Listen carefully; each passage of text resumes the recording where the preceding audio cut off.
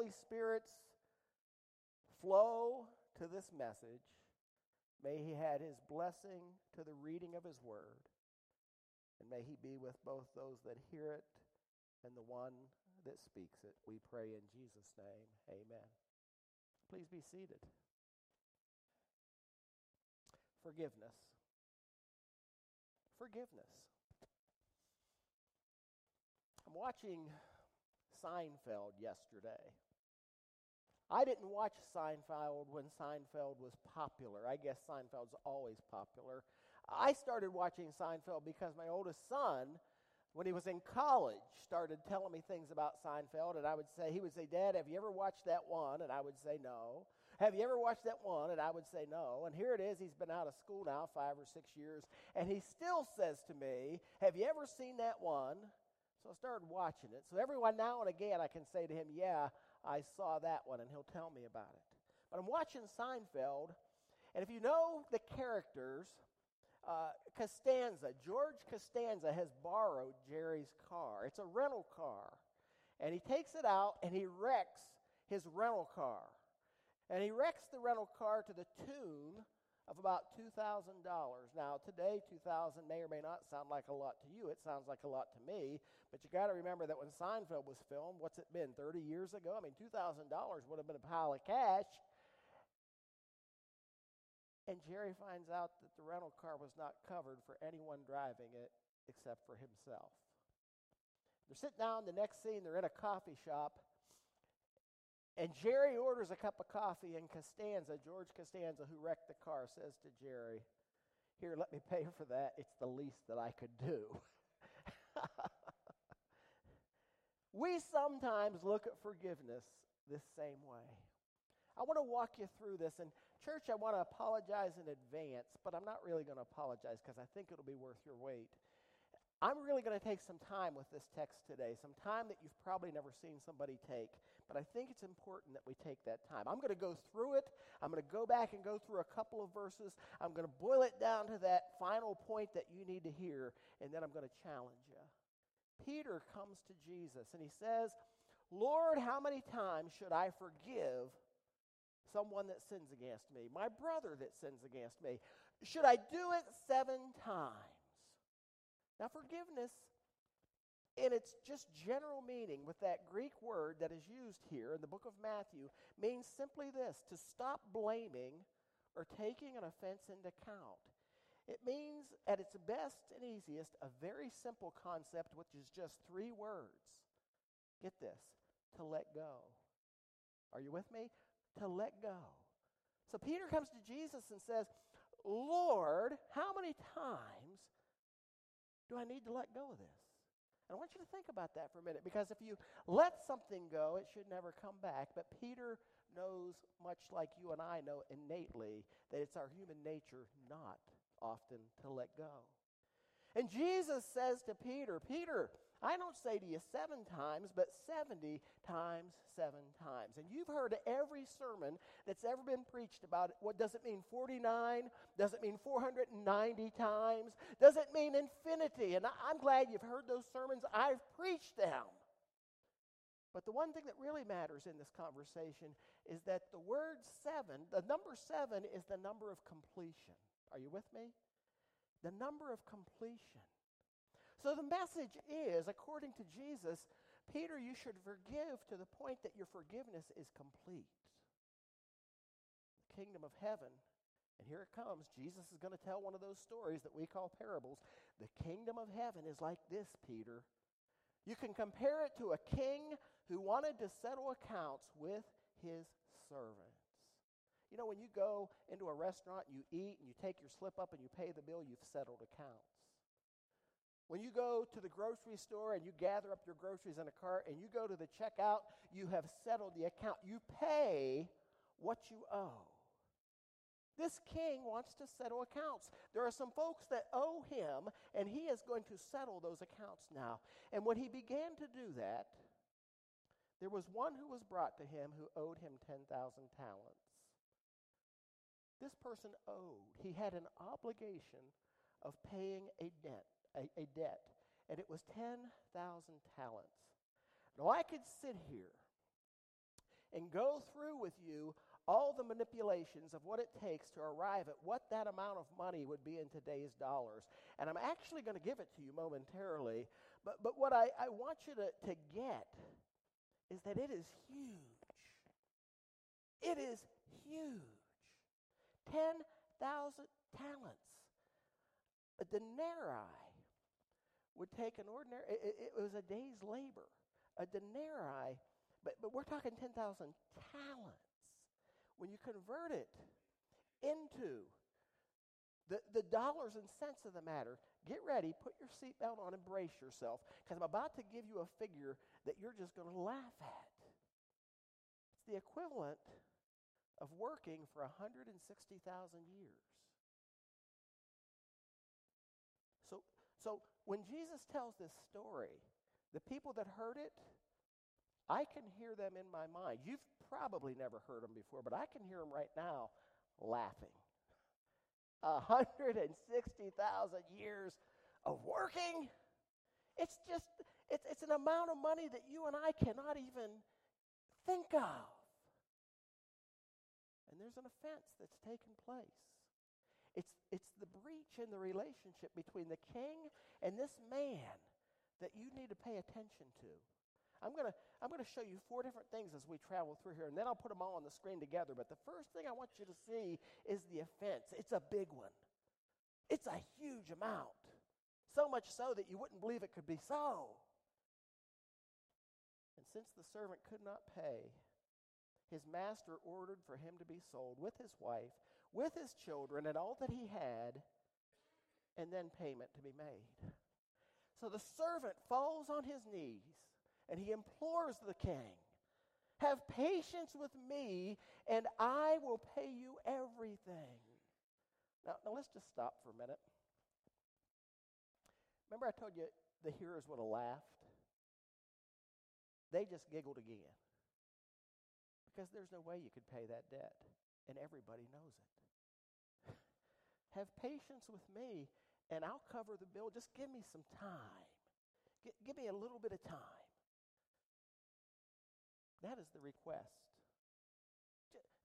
Don't put me in prison. Be a little bit patient, and I will cover this. And out of pity for him, the master of that servant released him and forgave him the debt. As you're looking at that verse on the screen, you will see the word pity right there. And I want you to see it, because what the word means is to be affected deeply. To be affected deeply. The master, the king, had pity for him.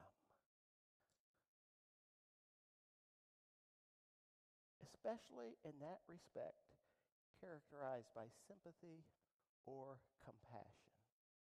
Sympathy or compassion.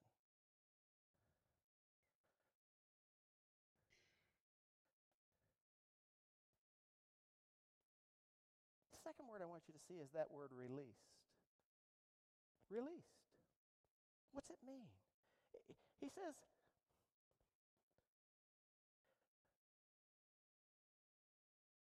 Travis, could you do me a favor? Could you go check on Debbie for me? Out of pity for him, the master of that servant released him. What does the word mean? It means to set free. It means to release. It means to let go. And he forgave him the debt. Let's be clear about what that means. He said, you don't have to pay this. He absolved him of payment. That is the release. The king releases this man from his debt, which was so large he would never be able to repay it anyway. But when that same servant went out, he found one of his fellow servants who owed him 100 denarii, and seizing him, he began to choke him, and he said, "Pay what you owe." He seized him. He got a hold of him. And look at what it says he did. He choked him.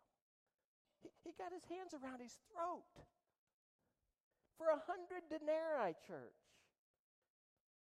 This amount is so infinitesimally small that you can't imagine it. And he's choking this guy over it. That's the new offense I want you to see this morning. This is the beginning of a cycle if you're not paying attention. And the fellow servant fell down and pleaded with him, and he said, "Have patience with me, and I will pay you." Does that sound familiar to you? Those are precisely the words that he used with his master when his master forgave him. And now he's choking this guy. He's got him held. He's saying, "You owe me some money, and I want it back." And this guy says, "Just have patience, and I'll pay you." And the thing here is that it was probably likely that eventually he could. But he refused. And he went and put him in prison until he should pay the debt. And when the fellow servants saw what had taken place, they were greatly distressed, and they went and reported to their master all that had taken place. And his master summoned him and said to him, "You wicked servant, I forgave you all that debt because you pleaded with me, and you should you not have had mercy on your fellow servant as I had mercy on you." Really what the king or the master is asking here is, didn't you learn the lesson I taught you? Didn't you learn that I was having mercy on you and you needed to practice that with others? And in anger, his master delivered him to the jailers until he should pay his debt. There's the verdict. There's the verdict. And the way Jesus ends this story ought to wake us up. So also, my heavenly Father will do to every one of you if you don't forgive your brother from your heart. Church, I want to remind you of the 5 things. I told you I'd come back and show you. I hope they're on the screen correctly. There was the offense. He owed money he could not pay back. There was the request. Please have mercy on me. There was the release. The king forgave him. There was the new offense. This guy owes a little bit of money and he's going to come after him. And there's the verdict or the judgment that takes place for this individual. I want to put on the screen a verse that's going to be very important for me as I continue on today. Read it with me. Can you read it with me? Because lawlessness will be increased, the love of many will grow cold. I'm about to jump into something I never do with you folks, but I'm going to do it today. And when you leave, if I'm wrong, you can tell me, "Joe, you're dead wrong." That's okay. But I'm going to jump in here with you for a minute. You know, when I was growing up, I knew all my neighbors. Did you? When I was growing up, we played outside all summer long. We played all spring. We played all winter. In fact, we go out there anytime just to play. Sometimes we slept out. Sometimes when school was on, you would come home from school, drop your stuff just inside the door, get a drink, maybe a little snack, run out the door so you could go play football until it was so dark that you couldn't, or the street lights came on, or maybe even a little bit later than that. When I was a kid, you could go to church camp or Boy Scout camp or Girl Scout camp or whatever there was, and you didn't seem to have any worries. We were probably wrong about that. My own personal home, get this, I was trying to figure this out. We never locked our doors. I don't think we had keys to the doors. It wasn't until long after my father died, who, by the way, was a policeman, and I guess there's a little bit of security in that back then, but we didn't have keys. It was long after he died that my mother finally went and got a key for the doors. Today, you know what? We don't neighbor. Today, we rarely see kids outside playing beyond their front yard. Never after dark. All the youth camps we have are suspect, aren't they? We bolt our doors multiple times. We buy security cameras. And why do we do that? Turn on your TV and look at the news. Pick up a newspaper and read what's there. Serial killers, rapists, crime everywhere, a lack of trust for the government and institutions. Crime is just rampant.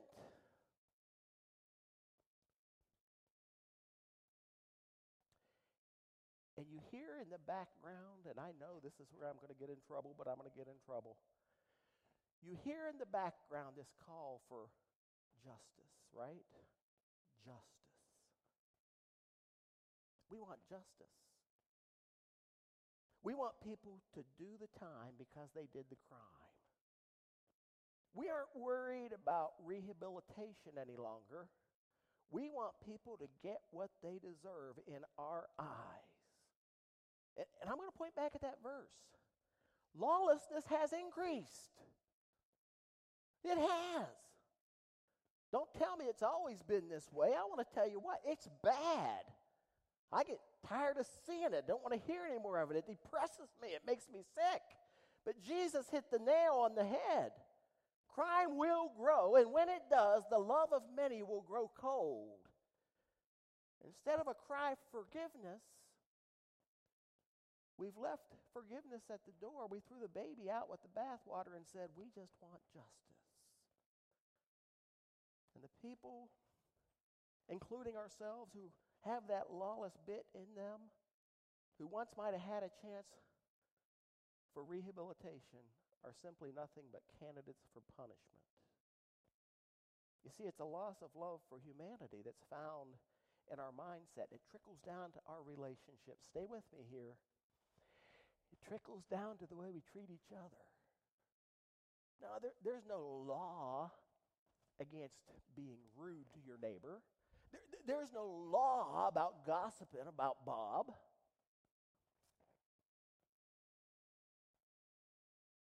But we have our own law book. And if he did that or if she did that, I am not going to forgive them. We want them to suffer. We want justice to them to pay exactly to the point or more that we have paid for what they did. And we have thrown forgiveness out the window. You see, we've lost our ability to give forgiveness, to love the way Jesus would have. Remember that lady who was taken in the act of adultery, and all that? And Jesus says, neither do I condemn thee. Go and sin no more. We've lost that. That was his love.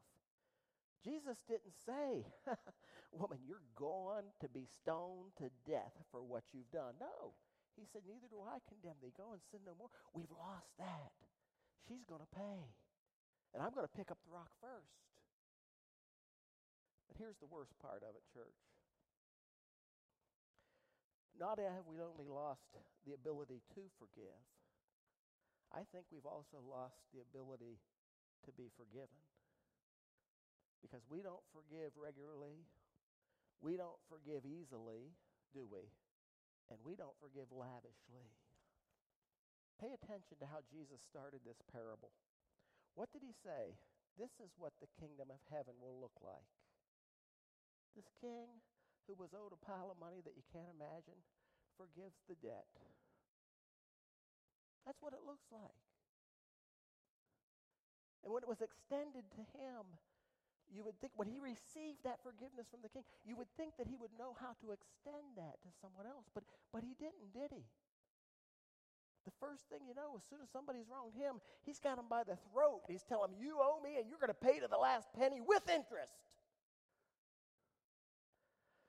Let's focus on a couple of verses in this. I told you I was going to go back through. I'm going to get to my bottom line. Well, you've got time. Dinner's not burning yet. I want you to look at what happened. This king, this master, determines that he is going to settle accounts. And in that 24th verse, it says, when he began to settle, one was brought to him who owed him 10,000 talents. I want you to pay attention to the fact that the king had the man brought to him. He brought him to him, and he said, this is what you owe me. He named it. He confronted him with the truth. Now, you may wonder why this is important, and I'm going to tell you why it's important. And again, if I'm upsetting you today, this will be another place where you get upset. For some of us, do you know what we do when someone wrongs us or when we wrong somebody? We pick up the carpet, we take the broom, and we slide it under the carpet and then put the carpet back down. We act when we've been punched in the mouth like something's never happened. And we think it's okay. We act when we've punched somebody in the mouth like nothing ever happened, and we think that it's okay. And what happens is we form this habit that every time we do something wrong or somebody does something wrong to us, as usual, we will slide it under the carpet. And people learn that it's okay to plow you under, or you may be the type of person that learns it's okay to plow people under.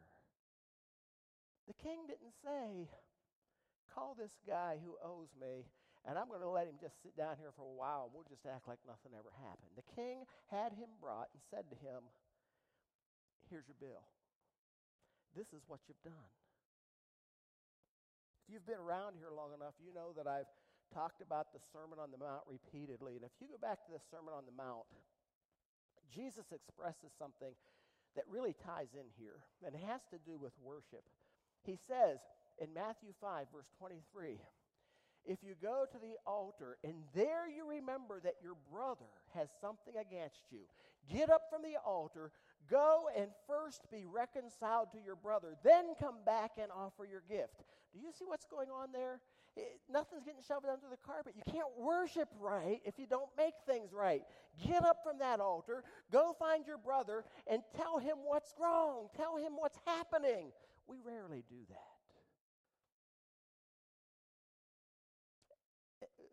And it's up to us to go. No matter whether we've wronged or we've been wronged. Go. You see, this failure to give forgiveness and the failure to receive forgiveness is what wrecks relationships. 3 verses later,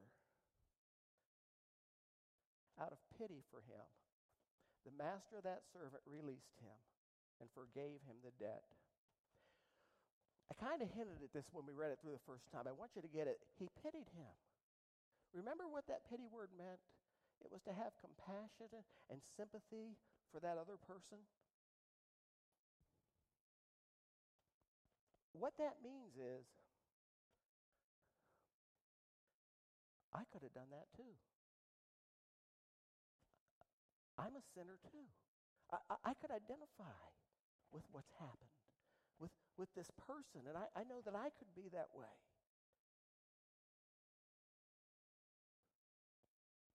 You have to have compassion for somebody that you've wronged or someone that's wronged you, because I guarantee you haven't lived on this earth where you haven't wronged somebody or you've been wronged by somebody. The king had pity on him. He had compassion and sympathy for his circumstance.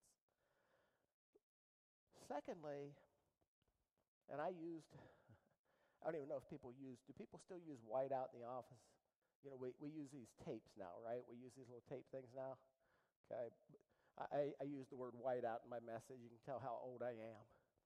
The king whited out the books. What that means is he canceled the debt. Now, you know, if you don't pay your bill at Bob Evans, I haven't been to Bob Evans forever, but I'm going to guess these days a meal's probably $15, $16. You're going to do them out of $15, $16. Remember what we said about this debt. This was astronomical. 160,000 years of working. And the king takes the whiteout to his book and goes, it's canceled.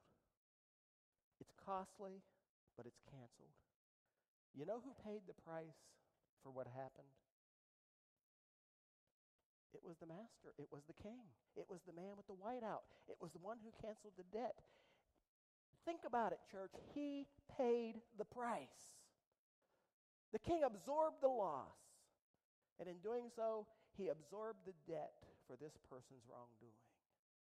And if you and me are ever going to be able to forgive, it will be because we master and we understand fully the concept of forgiveness and we implement it in our lives. Most of us can't. When someone wrongs us, we don't want them let off the hook for wronging us. You can say you do, but I know what we do. I'm not going to go over there and speak to him until he asks for forgiveness. He has to ask. I'm going to hold this over their head is what you're saying. Or we want justice. That wrong will be kept in the account book until it's convenient to us to let them go. That'll be my justice. The king just took the white-out pen and said, it's canceled. The third thing, the king released him. Now, here's where you're going to stumble again. Are you tired of me telling you that I'm offending you? Here's where you're going to stumble again with what I'm saying to you. Because we have such a cry in our time for justice, if we release the wrongdoer, in our head, justice is not served. But here's the problem. If you cannot do what the king did and let that person that wronged you walk free, hear me. If you cannot do what the king did and let the person that wronged you walk free, you never will. You have set up a prison for yourself because you're screaming for justice. The score's got to be settled. It's got to be evened up at least. And what happens when we call for that kind of justice, church, listen to me, is this. Because we've been wronged, we don't see clearly.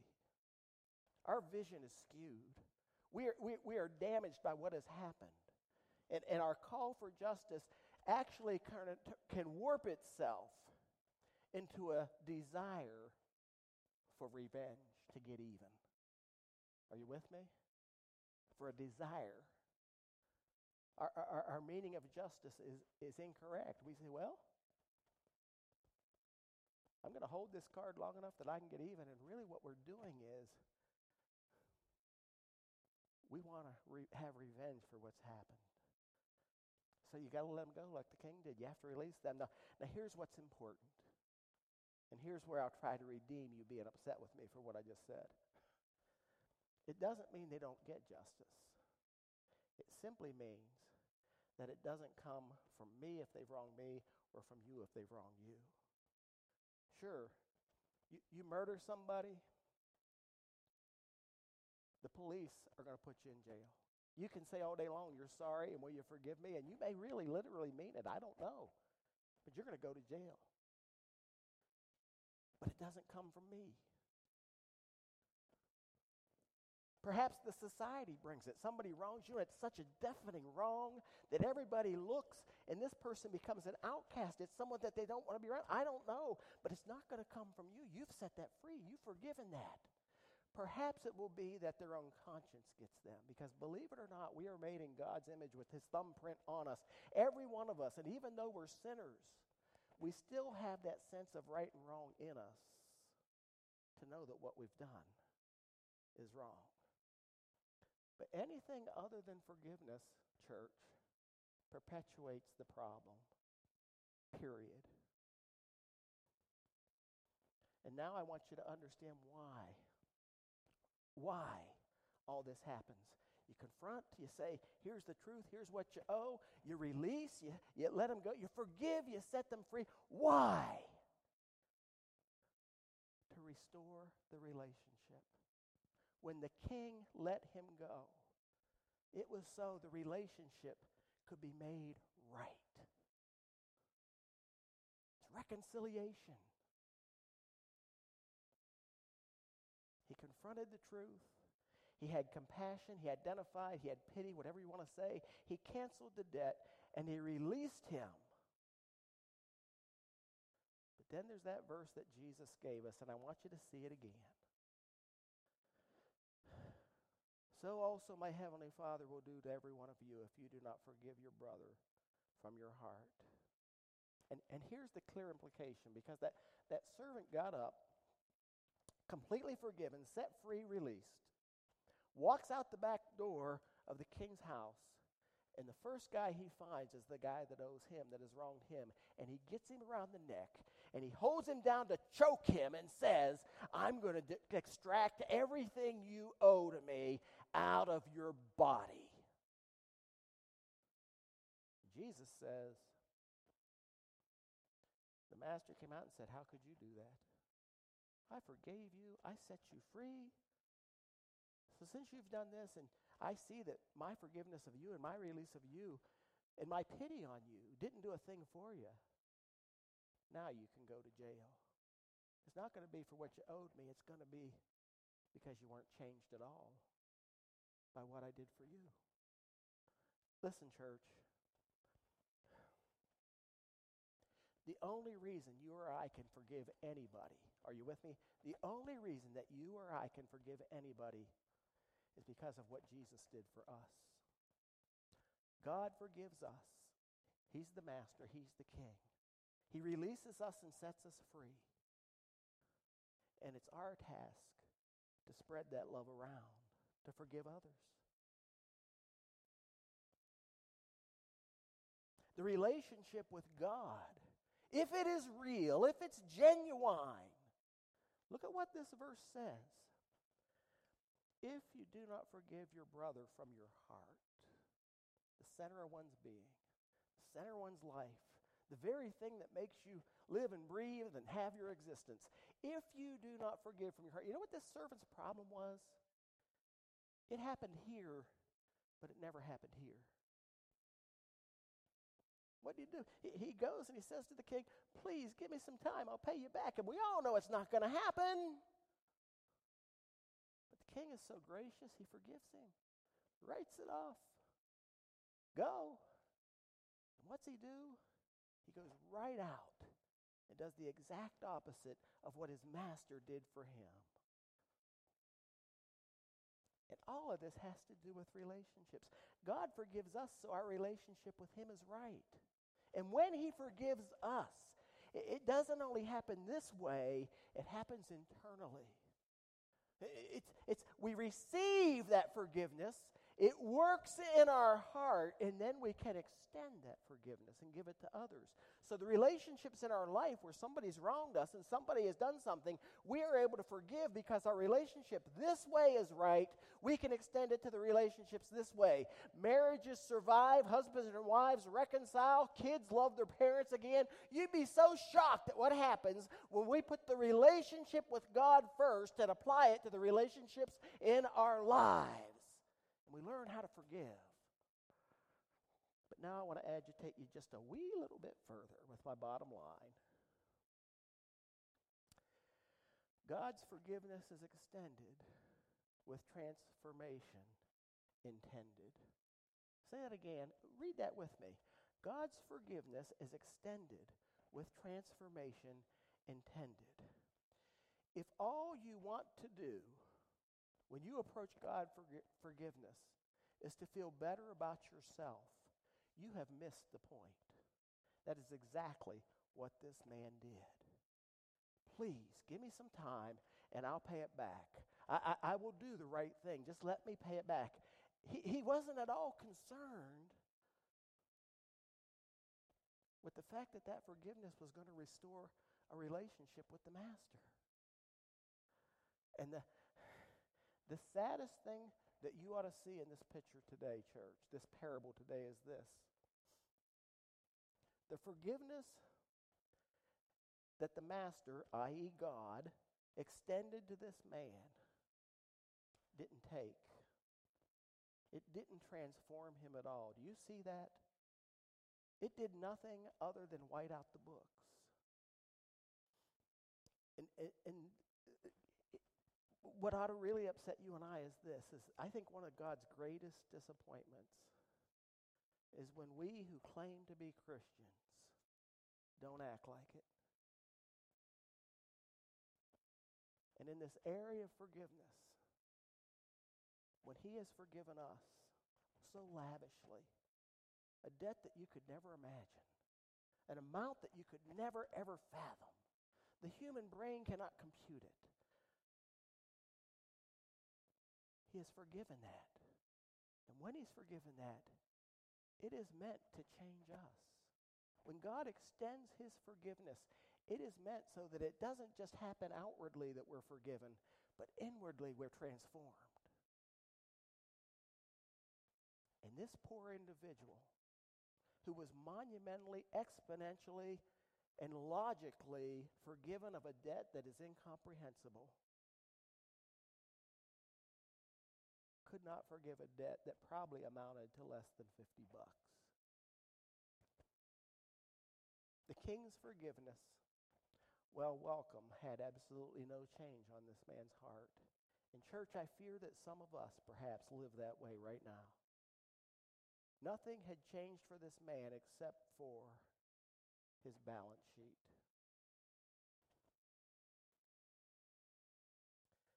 God's forgiveness is extended with transformation intended.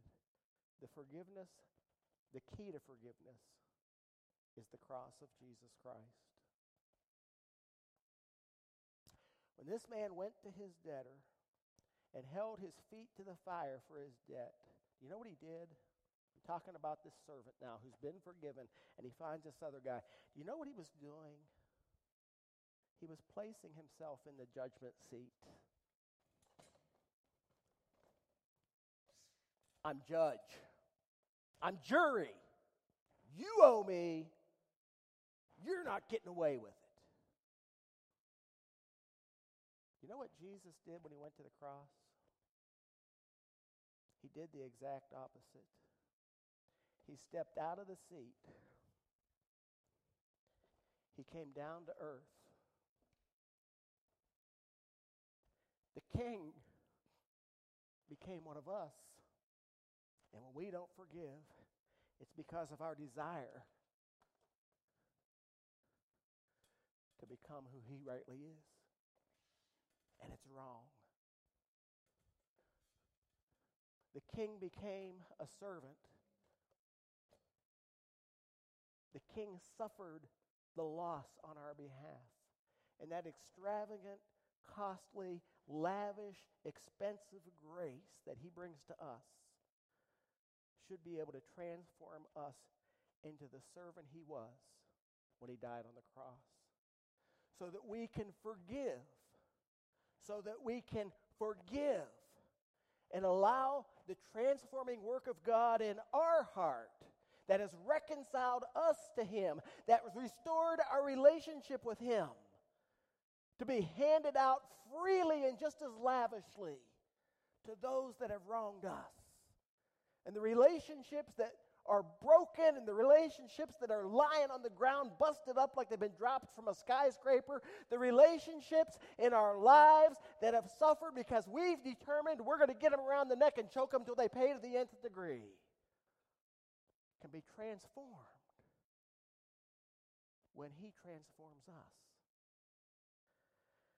God's forgiveness is given to us because he has intention in it. He wants us to change, church. He wants us to be like he was to us, to the people in our lives. Amen. Let's sing together.